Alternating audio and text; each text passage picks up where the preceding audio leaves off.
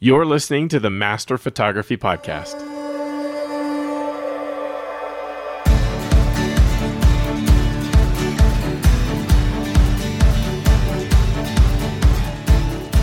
Welcome into the Master Photography Roundtable, part of the Master Photography Podcast Network. You're joined by thousands of photographers listening to the show who are all on the same journey to master their photography. I'm Jeff Harmon, the host for this episode. And joining me today is the creator of the fantastic Lumenzia extension panel for Photoshop and a good friend of mine, Greg Benz. Welcome back, Greg.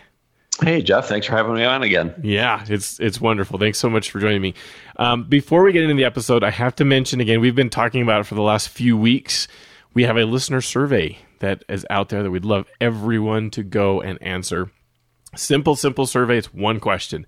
We just want to know, what post-processing software do you use to primarily edit your photos?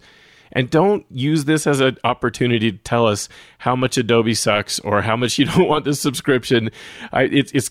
Unfortunately, I don't know a way to turn it off, but we used like Google Forms to do it, and they can put in their own entry. So many people are like, I gave up on Adobe. You know, they're putting these votes in. They're like, okay, that doesn't help us with the numbers here.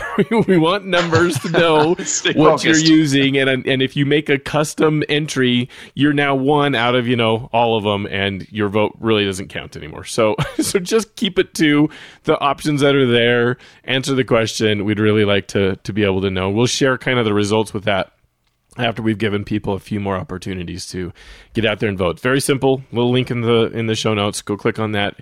It will take it can be 20 seconds if you click on the link and then vote. So it can be really fast. So go do that. And we'd like to talk about that. Now, that said, and it's funny that a lot of people take the opportunity to tell us how much they hate Adobe. And we're going to go talk about Adobe products right now in this episode. We're going to talk about Photoshop 2020. And that's because Adobe just had one of their big events they hold every year. It's their Adobe Max event. It was held here early November 2019. Greg, have you ever been to Max before? I have. It's been a few years. They're super fun. These events are like... It's a whole production. I mean, it's like the Las Vegas version of Photoshop. Everything is just to the nth degree. It's a lot of fun. Yeah. I've never been to it. I don't know that I ever will. I have a day job that I'm not going to go take vacation to go to the Adobe Max event. It sounds like it would be fun to go, but and you can participate online a lot now. They live stream a whole bunch of the event. I don't think it's invite. I think that you could just go stream it if you wanted to, but I didn't have time for that either.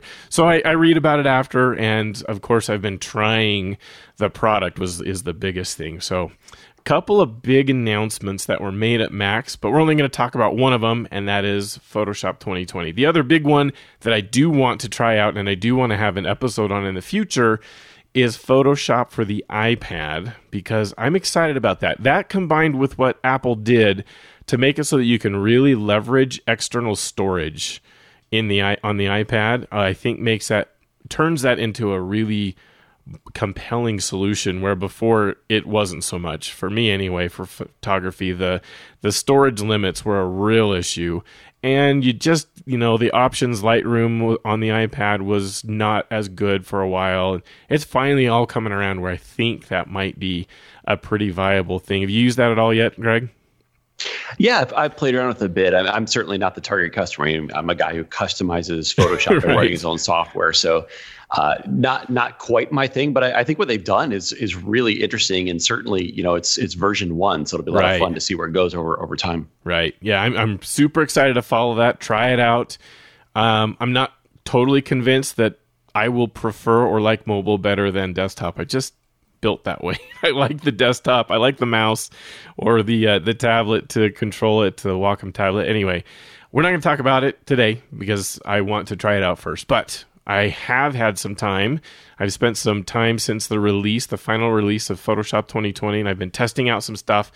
And I want to go over some features that they've announced, some updates and features that are now in Photoshop as of this release. Before we get into that, I do want to provide the disclaimer. I still highly recommend, if you are a photographer who super relies on this for your business and you just can't afford disruptions, don't update yet. I know it's so tempting. Here we are. We're going to talk about new features that are available, and you're going to want to go and apply them and use them. But there could be problems. It often happens that there are issues. It's really tough to be able to make sure that it's not.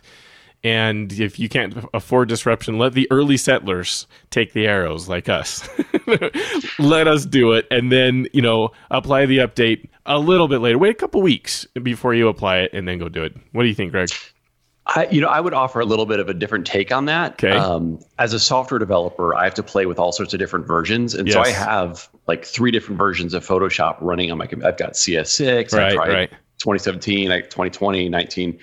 So if you want to try out the latest version, it's really pretty much a safe thing to do. Just make sure you don't check the box that is going to remove your previous version, and then you'll have both. Okay, and then you can decide fair. when you want to get rid of the old one. That's fair, and they did make it pretty easy to do that in this case with Photoshop. That's not always the case with Lightroom. Lightroom, sometimes the catalog updates mean you can't go back. So I still think if you're used to it and you don't need one of these new features, just hang on. It'll be less disruptive to just wait for a little bit and get the all clear. The other one that I want to quickly say right here, because I had tons of questions on it, I still have a lot of photographers saying, is macOS Catalina getting the go ahead from me? Not yet. They made a lot of changes, and there's a lot of software and hardware that has lost compatibility. And those manufacturers need some time. Some of the hardware is just going to be abandoned. That's like never going to work with macOS Catalina. So if you want to upgrade to Catalina, then do your research first. Go find all of the software and hardware you use, and go to their websites and see if they say they support it, and make sure they all do before you upgrade.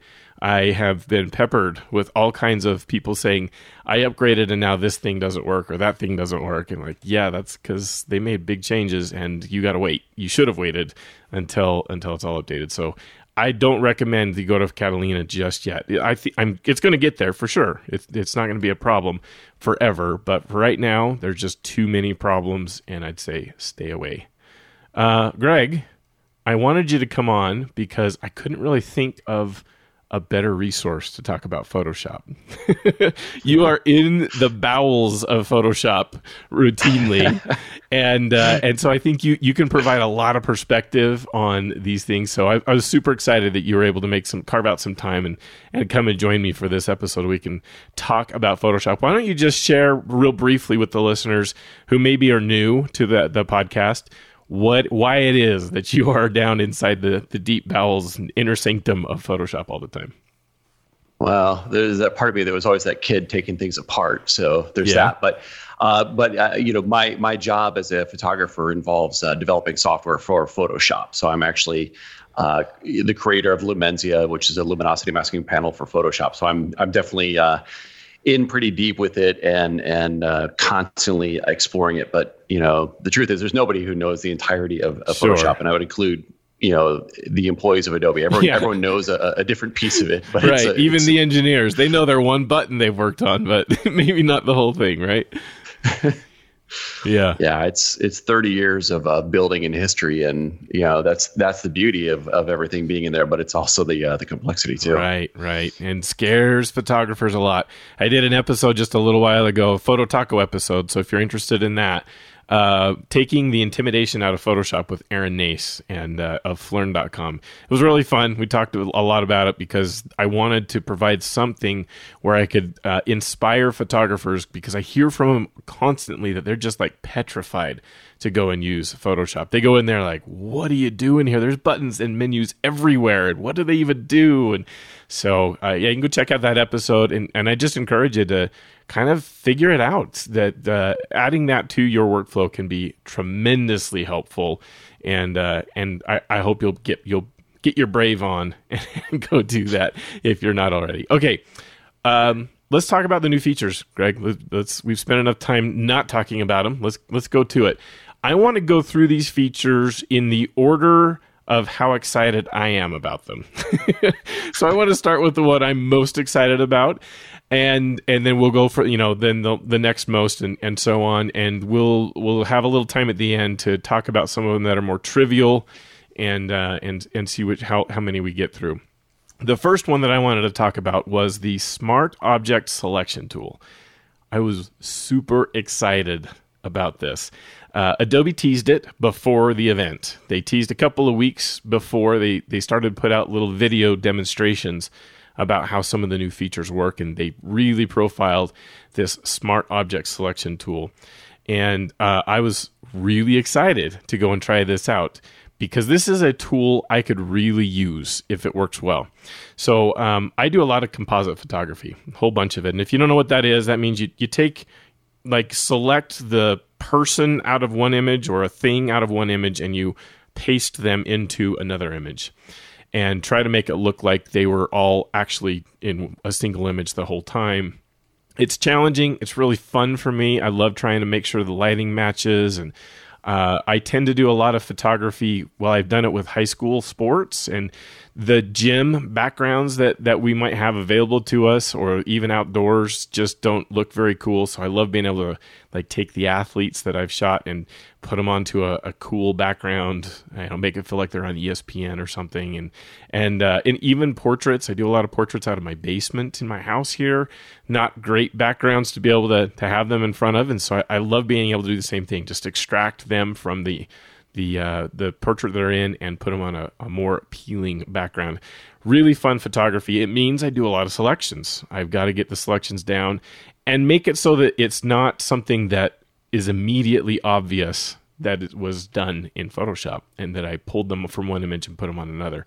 So I really was hoping that this was going to speed up that process. I've tried all kinds of tools now to speed that up. I've tried all kinds of different shooting things too, things I can do, with the environment as I'm shooting and camera as I'm shooting.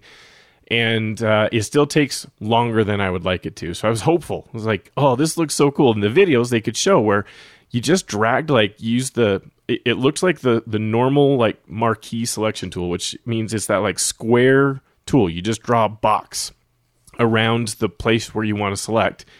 And then it would select the object. So they showed a few examples in their videos that I'm sure were very selected to make sure it worked well in the videos.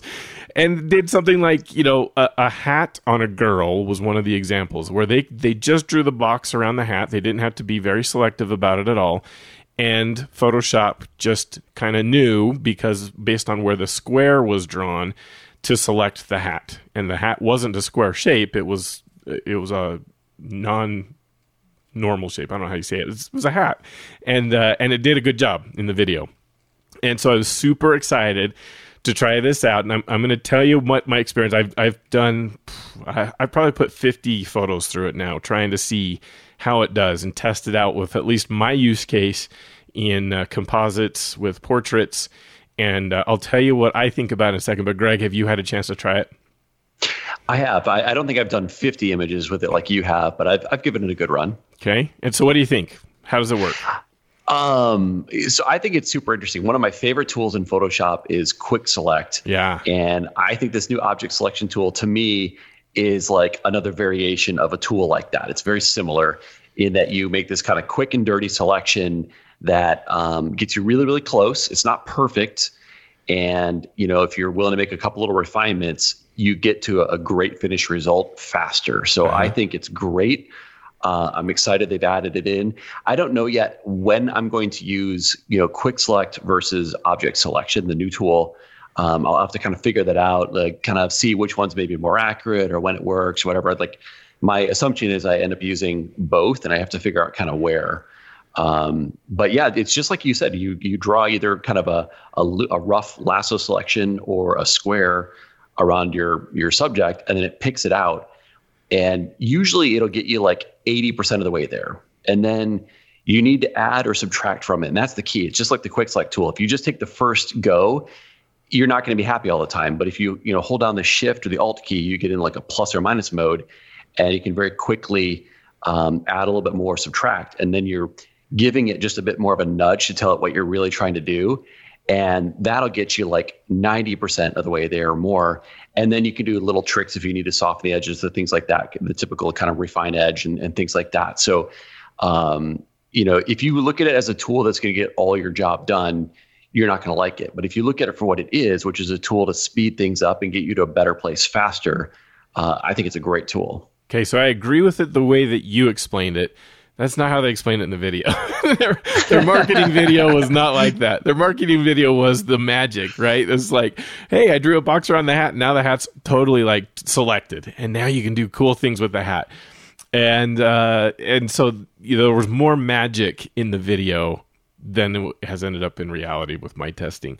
So in the testing that I've done with portraits and trying to select like people in the portraits, I think it doesn't do as good a job as just dragging the quick select tool around the subject.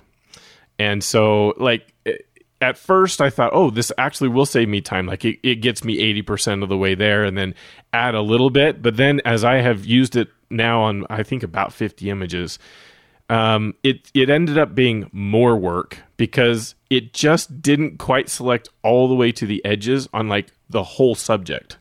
And so it meant I had to go around and use quick select to add so that it got to the edges across the whole thing. And I may as well just use quick select right from the beginning.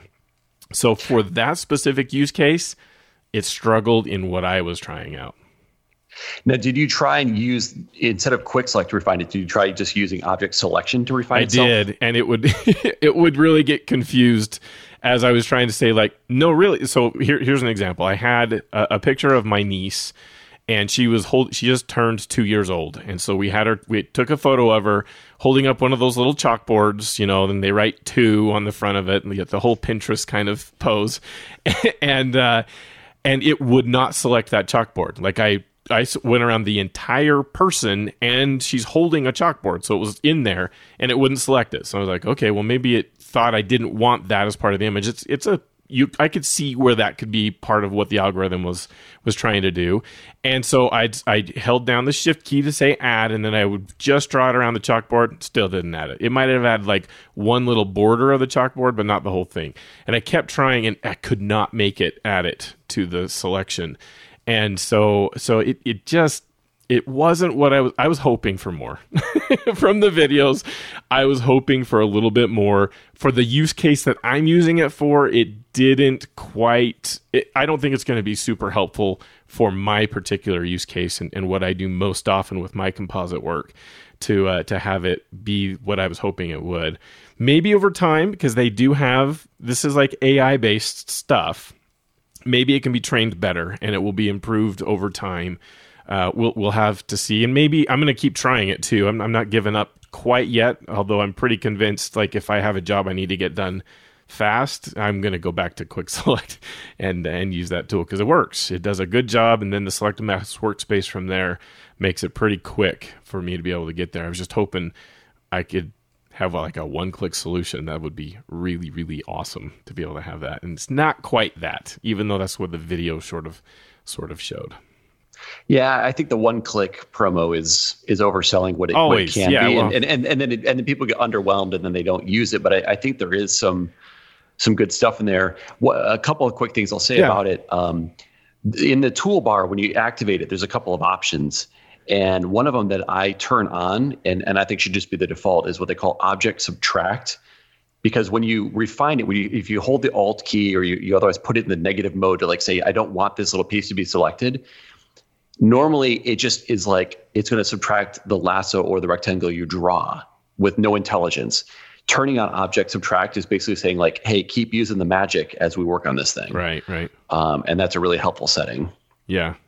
Yeah, and I'm excited. I'm really glad Adobe's trying this kind of stuff out. The computational photography space, they've got to keep up and keep adding stuff like this in there because there's other software. I just talked with the CEO of Luminar a few weeks ago, and they've got some impressive stuff going on in Luminar with the computational photography and the AI features.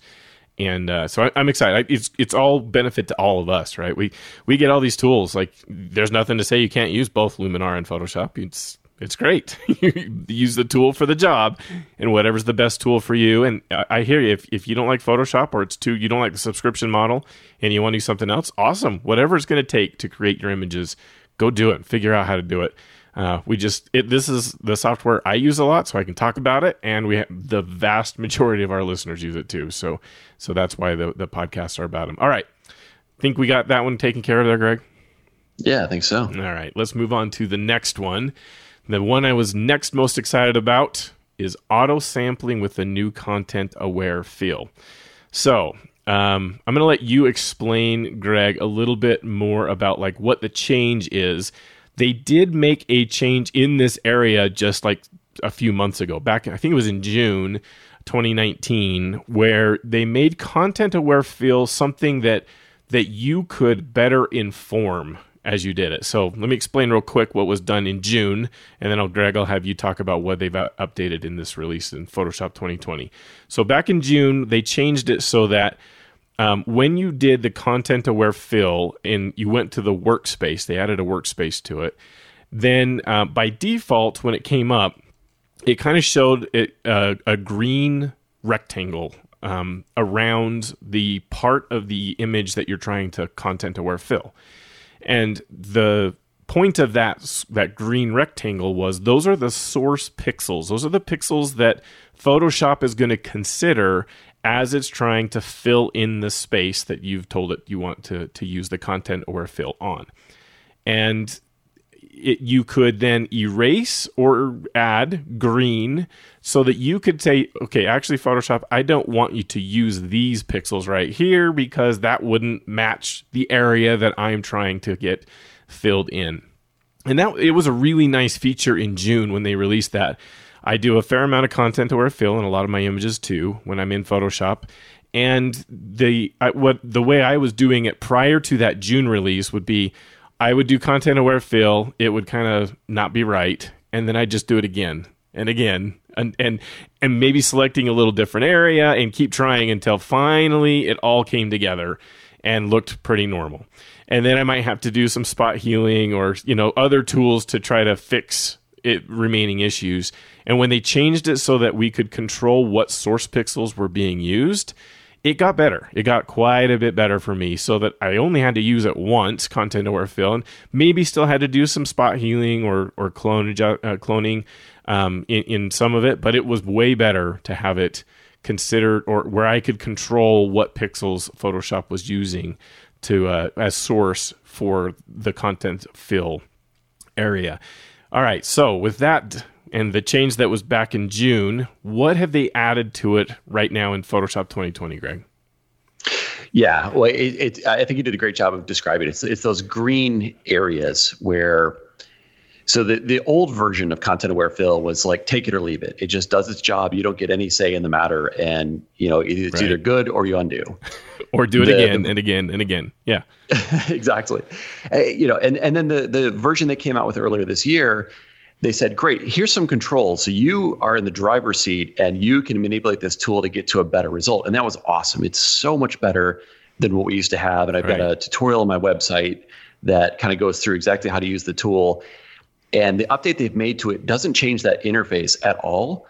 But what it does is the green area, which is one of the levers of control you have to try and prevent it from using the wrong stuff to make repairs, it does a better job of setting it. So in the original launch of this new feature, it just kind of generically selected like a big rectangle around what you were trying to fix, and it could grab anything.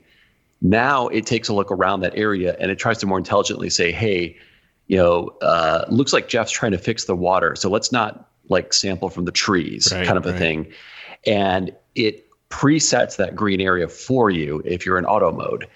And so you have all the same control. The algorithm, as far as I know, works the same.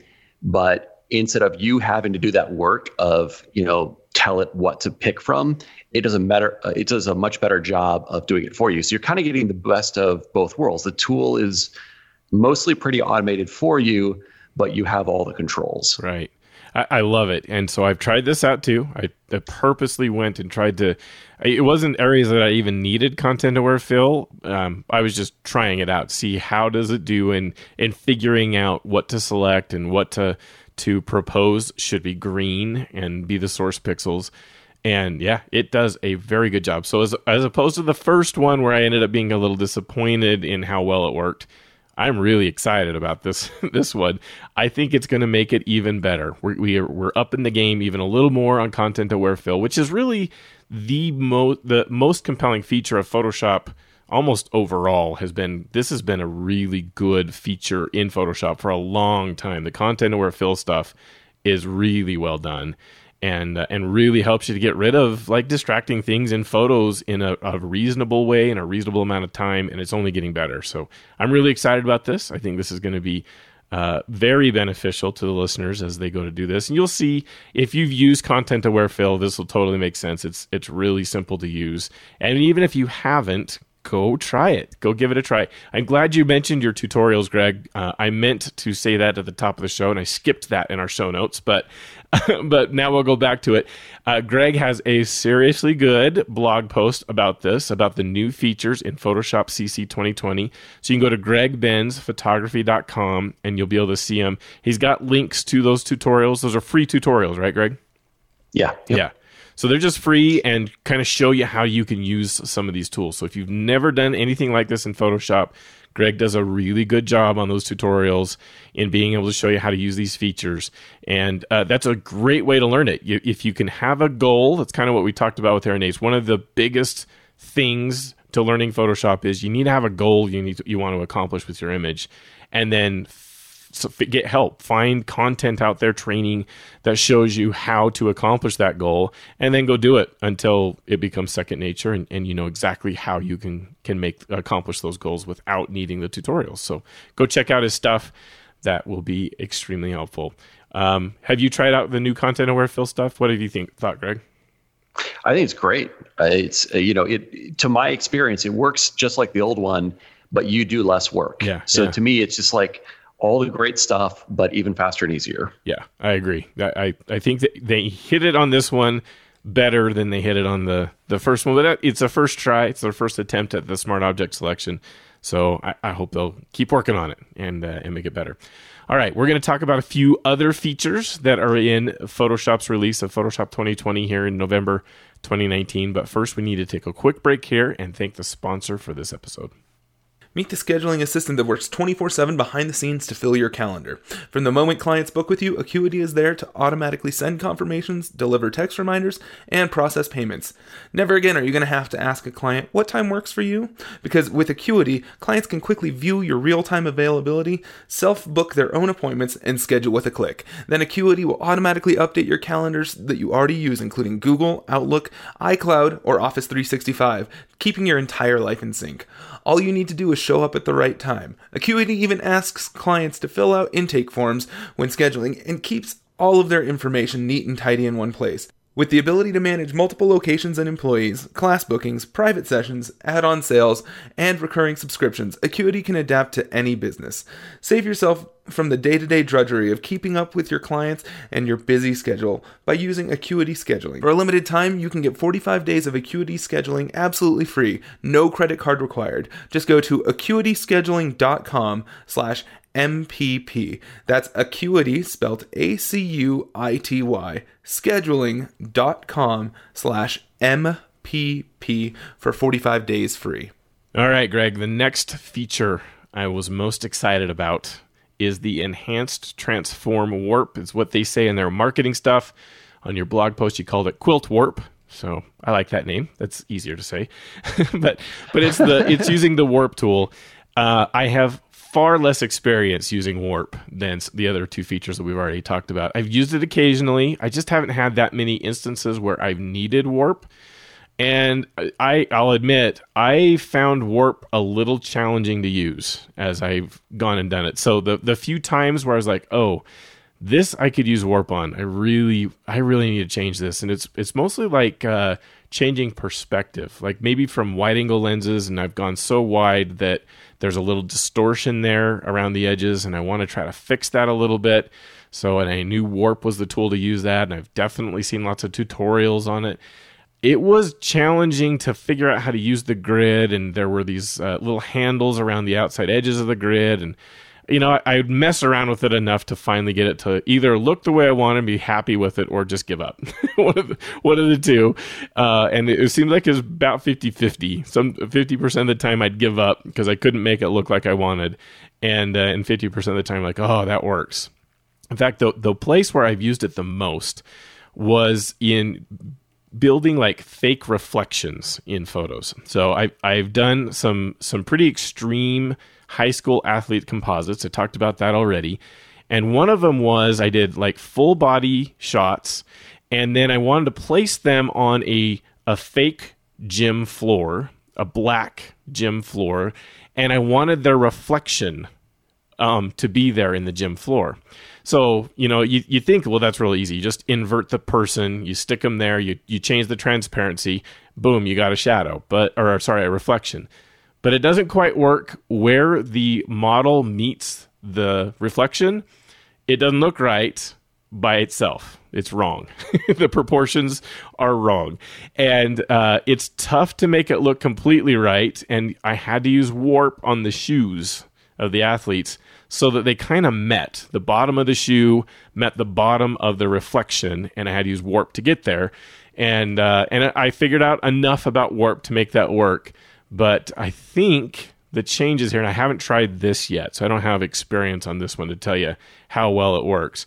I think the changes here might make it so that a more novice warp user like myself may be more successful. So, Greg, what did they change? What did they update with the warp tool? So what you can do now is put a bunch of grid lines on your photo anywhere you want. And where those grid lines kind of intersect, like horizontal and vertical lines, they create these little control points. And so let's say I draw kind of a square around a mountain in the image that I want to change. Well, then I'd get like 4 little corner points, and I can drag those and move it around. So I can take that and I could make the mountain bigger or smaller, right, or I could make it lean left or right, or you could kind of change anything. It's a little bit like these other warping tools like Liquify or Puppet Warp, where you can move the pixels around. But in this case, it gives you, I think, a better ability to manipulate it the way you want without turning the image to silly putty and getting like overly stretchy, weird results. Yeah, So I think if you want to like manipulate the image a little bit, but you don't want to go like off into crazy land, it's a really nice tool. It's very intuitive to just, drop a couple of these lines. And then you can, for example, select multiple control points and like rotate or like shrink or expand an area. So I did a demo using a tool called Perspective Warp. It's a different tool. But the idea that I show in there of selecting this mountain that was a little bit, or is a C-stack, it's a little bit small because of wide angle distortion. It didn't look like it looked in real life. Well, I created that grid and I kind of expanded out. I made it look bigger. This new tool, you can just kind of quick drop down a couple points, grab them, and boom, you've got something that looks a lot more like real life. So even if you're the kind of person who says, I don't want to manipulate photographs, I think there's always things like that where the camera has destroyed reality. And so it's up to you to decide, do you want to use the tool to actually bring reality back? And of course, you can do all sorts of crazy things with this. I mean, you can make totally cartoon results or right, whatever you want. You have the control. But the nice thing is just a very intuitive way to kind of move pixels around the screen. And it's hard to talk about. You almost have to see it. But you can just imagine whatever you want to fix on the image. You want to make something bigger, smaller, straighten it out. All these sort of things where you want to fix like one little thing in the image. You have the Leaning Tower of Pisa, you want to make it straight? Okay, you can do it with this tool. So. Right. Okay, and my frustration with the warp tool, I think they addressed what my frustration had been. And it was because like I'd be trying to warp the top of the pixels that I'm working with, and it would affect too much of the bottom. And I couldn't really figure out very well how to grab the right spot on the grid to make it so that it would have the result I wanted. And then as I played with it more and more and more, it would just get worse and worse and worse as I was struggling with how to use the warp tool. So it's something I'm excited to give a try and see if the new controls make it easier to use the tool. But I think that's the whole purpose of what they were trying to do with these changes. Is that right? Yeah, with the old tool, it's kind of like they said, here's just a couple places you can push and pull in the image. Now you get to define it. And so you can say, great, I want to mark these specific parts in the image that I want to change and leave these alone. Yeah. And so it gives you a lot more of that control. And the ability to do things like twist and rotate is kind of cool. I mean, if I had like, I'm shooting a sunrise on the ocean and there's like water streaking on a rock. Well, I could like bend the water a little bit more to make it more artistic wrapping around that rock if I wanted to change that little streak of water or things like that, or change a cloud in the sky or things. So I don't know. I guess it's a little bit like if you have any idea of what Liquify is, imagine doing that with a lot more precision, where it's like you can kind of do anything, but you're also not damaging the photo because everything you touch just like changes too much. Right. Yeah. Okay. So I'm really excited to try it out. Like I said, though, there's just not very many use cases for me in my photography where I've needed this. So I'll remember the next time I'm like, oh, this is a place where I could use it. Before, because it had been like 50-50, I'd evaluate like, oh, do I have time for this right now? and now I'm going to be more apt to be like, okay, it's time to go give it a try. I want to see if the tool is improved enough to make it so that I will go to it more often rather than give up and not even try it because it just didn't work as good as I had hoped I wanted it to. So I'm excited about the feature because of that. I think it might make it now so that it becomes more of an option for me, not being an expert in how to use it and not having to be an expert as much now, I hope. Okay, let's do the next one. I'm next most excited about is a feature that is probably like small. A lot of listeners may be like, what? You thought that was a feature you're excited about? Come on.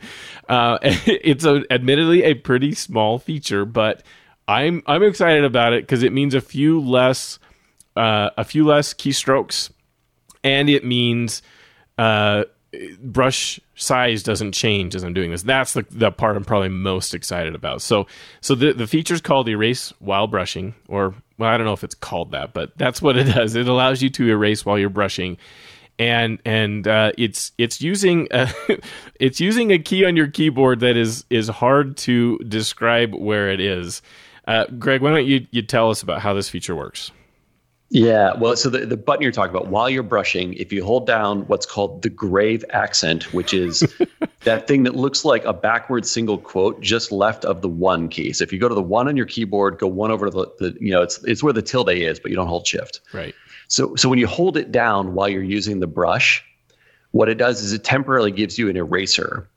And, we could always hit the E key before to get the eraser, but let's say you're brushing with a big brush and you hit E for eraser and suddenly the eraser is really small and the flow's wrong and the size is, or the hardness is different. And there's all these different settings. And so it's really nice if you can get to an eraser that works like what you painted with. So if you want to erase something, you probably want to erase it more or less the way you painted it. And so it's a really nice way to toggle between brushing and then like fixing any brush mistakes you made, as opposed to like toggling between the brush and the eraser and constantly changing like every setting of your brush to make it match the way you want it to match. Right. So it's super simple, but it's like one of those things that's like, wow, like I wish we would have had this 10 years ago. It's like really easy and just works. Right. And does it change? Did I read it right that the behavior of it depends on like what exactly you're painting? Yeah, there's one. It's not that it behaves differently, but it's going to start to expose something that people may not realize. So if you're on the pixels, it's going to work the way you want. But a lot of people are probably brushing and erasing on layer masks. Uh-huh. And on a layer mask, you might be just toggling between black and white paint. You might not be actually using the eraser. And the thing to know about this is when you use this shortcut, you're actually using the eraser. And the way that an eraser works on normal layer pixels in the image is it erases them to transparency. But on a layer mask, you would think, well, erasing to just being transparent would be going black, but it doesn't. On a layer mask, it actually just paints the background color. So if you set the background color to gray, 25% gray, then when you hit this shortcut, it will basically paint with 25% gray, but so will the eraser. So it works the same way as the eraser. I just would say maybe we should change the way the eraser works, honestly, in my, Right. in my sense. But I think that might trip a few people up. So if you're doing this on a layer mask, just be aware that if it's not getting black and you expect it to like remove your white, just take a look at your background color and just make sure that's black. All right, there you go. Perfect. Okay, so yeah, I'm excited about that one. I got to get used to it. I got to remember to hit that instead of the E, because it's almost muscle memory now to go between.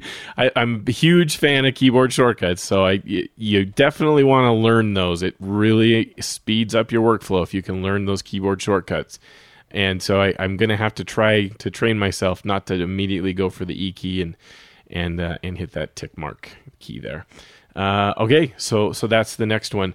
There's a bunch of other features, Greg, that are there. We don't have time, I don't think. The listeners will be bored if we try to go through all of them. So what of the remaining features are you most excited about? Yeah, they always put a lot of these little different features that are like really exciting to a small percentage of people, but Right. there's kind of usually a little something for everybody. One that I'm kind of selfishly excited about is some of the new 32-bit support they've added to it, which means that I'm now going to be able to add 32-bit luminosity masking into Lumenzia. So look for an update on that very soon, where Lumenzia will now be able to create masks and selections while you're working on 32-bit images. Okay, so but why is that a big deal? Today they're 16-bit, is that right?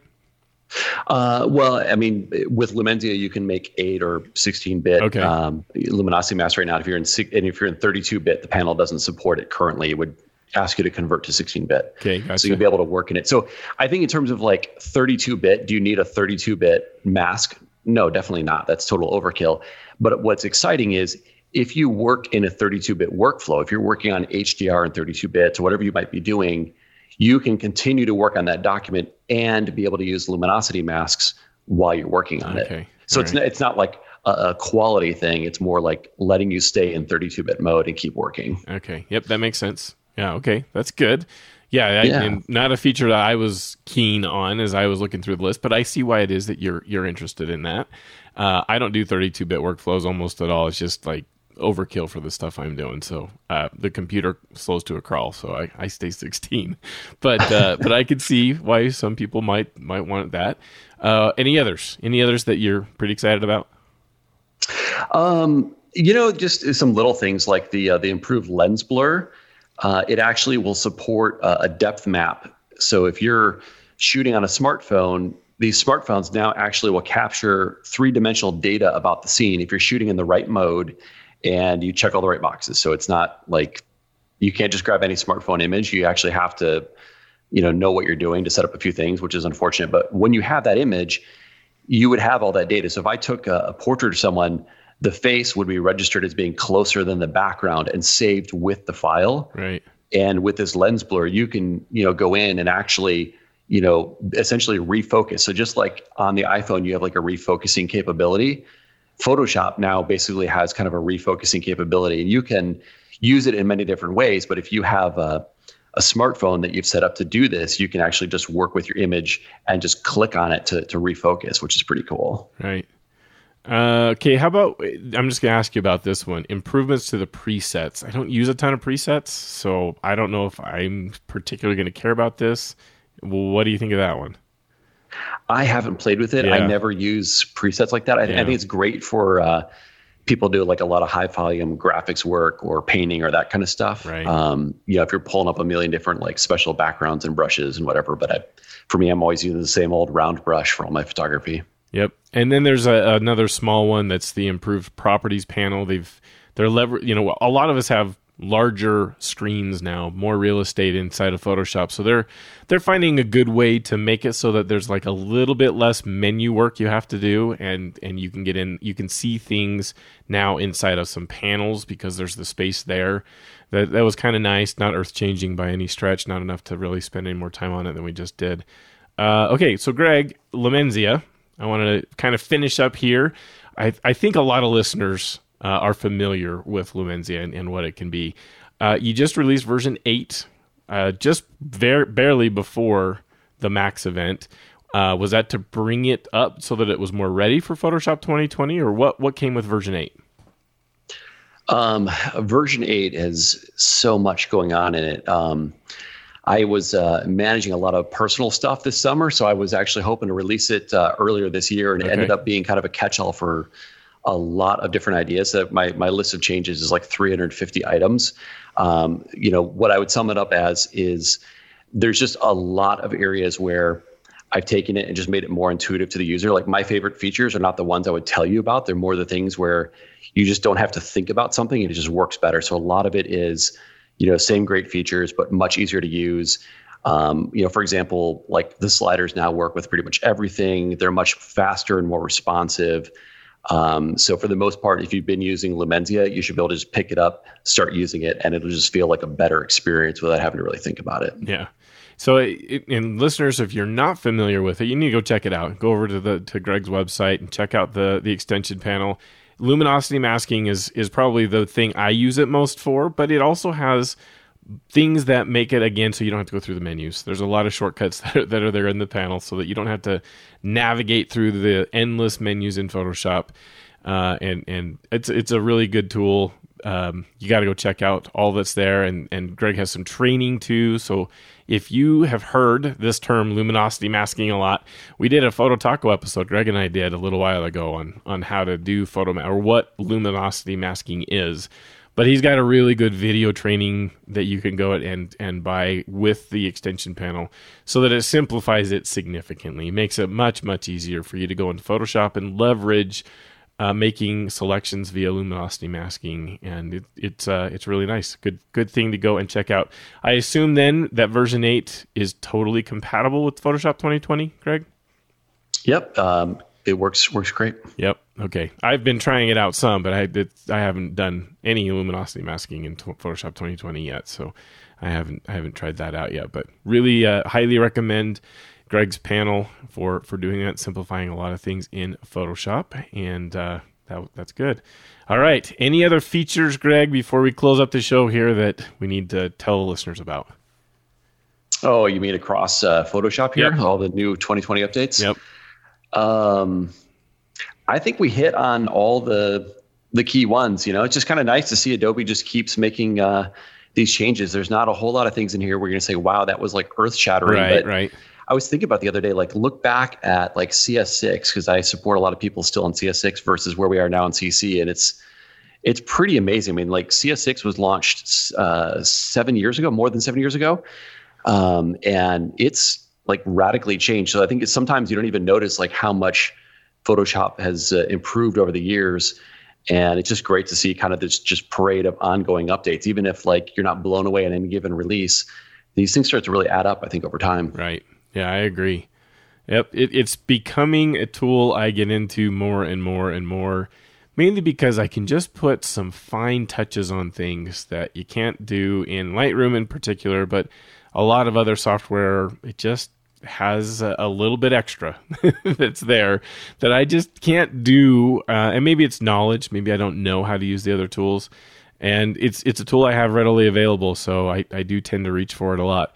I want to mention just one small issue that I have seen myself. Now, it's just me, so don't take this as like it's a massive problem for everyone. I've only experienced it as I prepped for this podcast. Like I said, I went through those 50 images trying stuff out. And one of those things that I tried that is made Photoshop completely crash every time I've done it so far is they're in the layer properties panel. We mentioned that they're trying to surface some things so you don't have to fish through the menus anymore to go do it. So they now have a remove background button in the layer properties panel, which is really nice to have it right there in the panel. And every time I clicked the button, it crashed Photoshop. So I've tried to troubleshoot it a little bit. Like I turned off GPU acceleration. I've disabled all my extension panels. I've tried to do a little bit to see if like I could point to something that was causing it to be a problem. And so far it's still just crashed every time I've hit the button, even after changing some of those things. So I don't know if it's just me, just my setup, my particular graphics card, or what's causing the problem, but I have run into that one issue, my one data point. Doesn't mean it's going to be a problem for everyone, but I did want to share that was happening at least so far. And we'll see if I figure out what's caused the problem, or maybe you have to go and file a bug with Adobe to let them know about it. Okay. Well, I haven't seen that, so maybe you just cursed the AI too much and you hurt its feelings. Exactly. I'm sure it's just me somehow. With my particular setup, there's something I've got that's causing a problem. But even that, I hope Adobe would want to know and troubleshoot it. So we'll see. We'll see what happens. Maybe I'll figure it out quick, or maybe I'll have to get with Adobe. I want to remind everyone that you can check out the show notes, and for all the links, we talked about some links that will be in the show notes from this episode. Those are going to be over at masterphotographypodcast.com. And I have a ton of work in those show notes. So if you're not going and looking at those show notes, you're missing out on a lot of information that's there. We have our Facebook group, Master Photography Podcast. And I know so many people hate Facebook now. I get it. If you don't want to go and be on Facebook, then I understand. But if you do, and you want to maybe just to go and be in the group, that's fine. And you can find that by searching for Master Photography Podcast in Facebook, or the link will be there in the show notes. We also have, you can see my work over at jsharmanphotos.com, or my other podcast, phototacopodcast.com, where every month I have a more technical kind of podcast episode that where I answer lots of questions that people have with specific things. And we have a lot of fun talking through that. You can find my links to my profiles on Facebook and Instagram and Twitter in the show notes as well. Greg, where can people find you? Best place is to head over to gregbenzphotography.com, and everything is kind of linked from there. Excellent. And again, go check out Lumenzia if you haven't yet. And if you want to up your Photoshop game and you're a little scared about what to do and how you can leverage Photoshop well, it's a really good way to get going in Photoshop. Pretty inexpensive something that you can buy and really get moving. So highly recommend it. It is not something that Greg sponsored, just making sure everyone knows. It's just a tool I really like, and I appreciate the love. It's not overly expensive either, which is refreshing here in 2019 when it seems like everyone wants just way too much money for their stuff. So go check it out. Go check it out, gregbenzphotography.com. Thanks so much for joining me, Greg. Had a lot of fun. Yeah, thanks for having me back. All right, everyone. Thanks so much for listening, and we'll see you again in another 7 days.